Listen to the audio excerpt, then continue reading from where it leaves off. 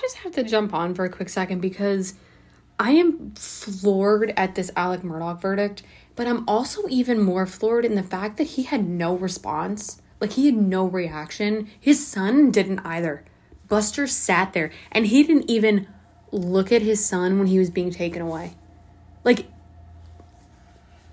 after they announced the verdict and then put Alec back in cuffs and, like, took him out of the courtroom, there was no, like, they had no interaction at all. And both of them, they didn't look stunned. They didn't look surprised. I probably was more surprised than the two of them. Like, I was shocked. Like, a unanimous guilty verdict on all counts. Unreal. But I was just watching the video of it, and, like, Alec doesn't look floored. Like, Alec doesn't look surprised. And neither does Buster. So I'm like, okay, I think this kid knows something more. I truly think that Buster, not that he was involved, but I feel like Buster knows something. But, I mean, now he's on his own. And, I mean, that name is tainted in that town. I mean, the name is tainted anywhere you go. Like, I feel like most people, especially because it was, the series on Netflix was, like, in the top 10 watched TV shows. Like, I don't know where he can go. Because also, that red hair is very recognizable. Like, the red hair gene in that family runs very strong. But, so I don't know. What do you do? Like, because he's basically lost his whole family. And, like, his dad's going to jail. His dad is 54. I didn't realize that he was that young. And he has no mom and he's no brother. And his dad, between the murder case and then the potential financial crimes, like, his dad is probably going to be in jail the rest of his life. So, what do you do? I mean, what does Buster do at this point? You don't stay in South Carolina, like, I can tell you that. But, as your name carries a lot of weight and a lot of importance, but, I mean, all the, like, potential, I don't even know if there was any good that the family did. It's gone. It has been wiped out. And I'm just curious to see what happens next. Like, the sentencing is tomorrow, which I did not, that seemed very quick.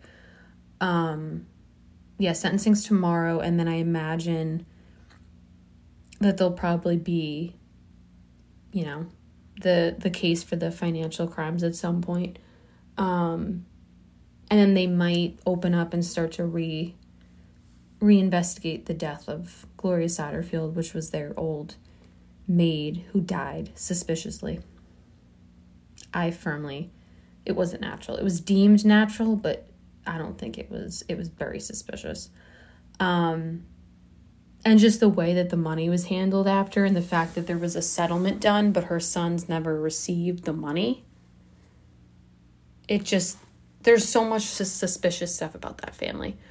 But it was weird because I had just finished recording a future episode, and I was talking about the case later on, and I was like, oh, you know, at this point, the jury is in deliberation, and then, like, an hour and a half later, they'd come back with a verdict, like, in less than 3 hours. So, if they come back that quickly, like, you better know it's not a good thing. Unreal. Like, I did not expect that. Like, I genuinely thought it was going to be, like, OJ Part 2. That he was going to get off, and everyone was going to be like, yeah, this man did it. But, unreal. I just, truly, the whole thing baffles me, but it actually, the jury took their job seriously and, you know, executed and brought justice to. Is there any family to even bring justice to at this point? Like, because there really isn't. I mean, Buster, but, like, I don't know. Because it's not, I don't know. I mean, I guess Maggie and Paul, but, and it's, you know, it's interesting because I very much wonder if that Snapchat video had not been made before Paul's death that put, like, you could hear Alec in the back end at the kennels, and then there was an earlier one from the day. Like, if it would have been solved. I mean, then again, the phone records put Alec at the kennels that night, but, you know, people were like, Paul solved his own murder, which is just such a sad thing to think about. Like, he was 22 when it happened. Like, truly unreal.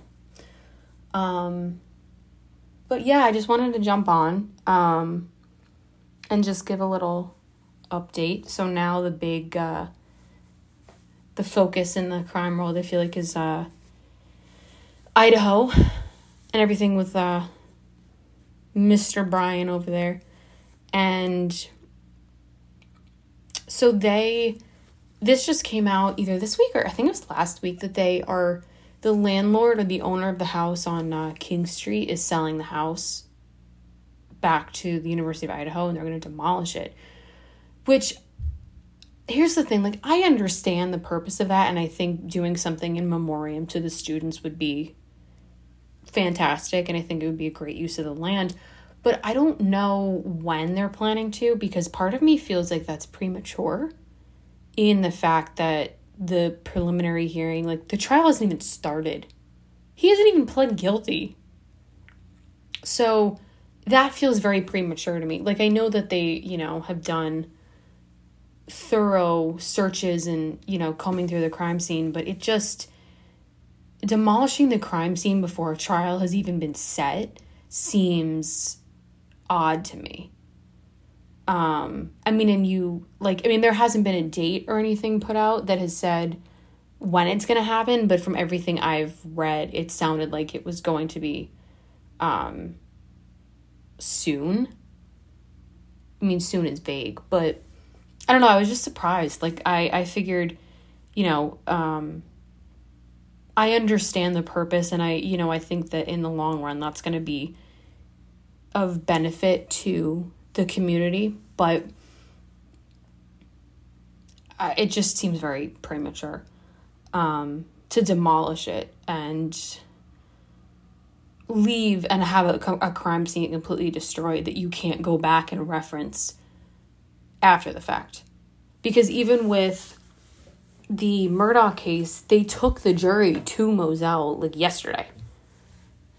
I mean, obviously it's a different type of setting, but I mean, they took the jury to the OJ crime scene.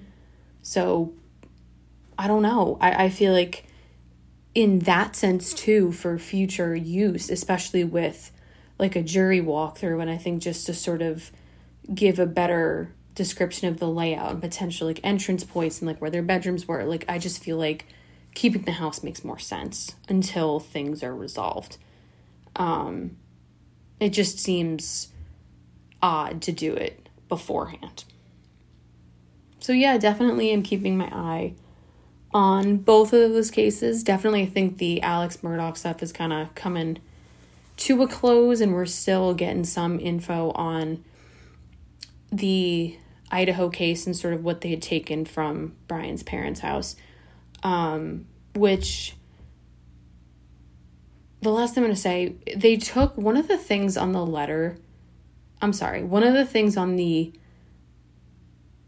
note, or the notes that they took on what they took from the house, is a letter from Brian to his dad. And I'm just curious because there's nothing else about it. So I'm wondering what was in that letter that made the cops feel like they needed to take it. Because it's kind of telling. But definitely going to stay tuned into that stuff. Definitely will provide some updates as well, but I just thought it was just an odd coincidence that I was like, jury's deliberating, and then all of a sudden I go online and they're like, nope, we've already made a verdict. Have a great night. I will be back next week with a regular episode and no mini episode unless something breaking happens between then and now. But until then, stay murder minded.